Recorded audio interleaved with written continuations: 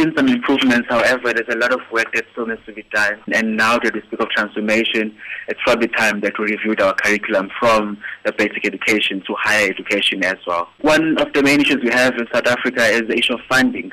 Education is very expensive, and hence it's something that our government needs to look into on how money could be prioritized into education and then giving for more young people who are here in South Africa a chance to education. But the fact that now we're starting to engage on curriculum transformation is a way forward that, our students have realized that our curriculum has not moved in a very long time, and it's about time that we have a curriculum that speaks to where we are, it speaks to the context of being grandson, of being a university in South Africa and being in Africa as a whole. I'll speak from the context of Rhodes. Amongst the student body, we have improved a lot on our racial demographics.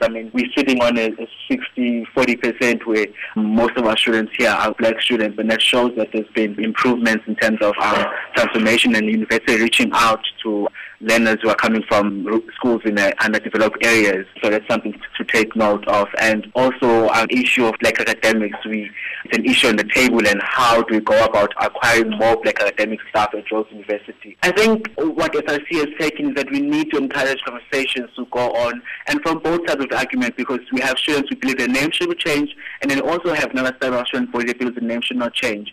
So it's important that we engage on it, because you can't just wake up one day and decide on transformation, but conversations need to be done before that.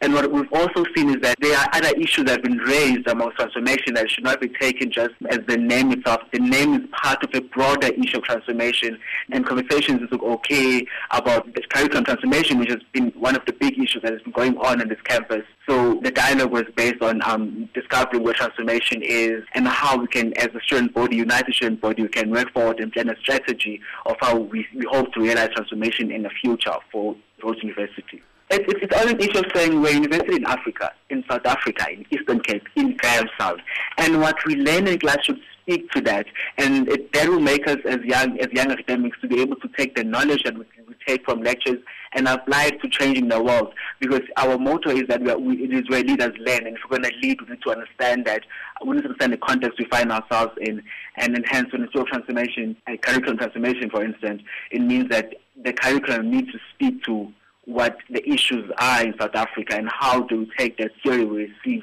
to go and make a change and make an impact. Last year I was serving as a Active Transformation Councillor, and the issue of disability access to the campus was raised a number of times. And as an Active Transformation Councillor, I then pushed for the university to have things like the Disability Committee that has allowed issues of disability to be taken on Senate levels, and that's one issue of transformation, because when it's issue of transformation, it's never just an issue of race. There's also other groups that have been isolated.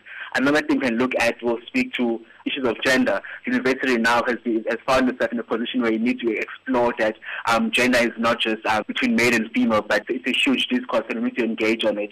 So issues of having gender-neutral bathrooms on this campus. We actually have 2 departments that already have gender-neutral bathrooms on this campus, and then that's sign of us moving ahead in transformation.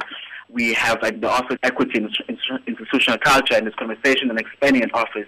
And it speaks to how we challenge Rhodes University's old policies that may still exist and the culture of Rhodes University, financial aid students as well. The university, our Vice Chancellor made it very open at his inauguration speech that he's going to do everything it takes to make sure that no learner coming from high school who has potential is sent away just because of not having funding. We are making progress, just that, and like South Africa as a whole, transformation still needs to be put on the forefront and more needs to be done.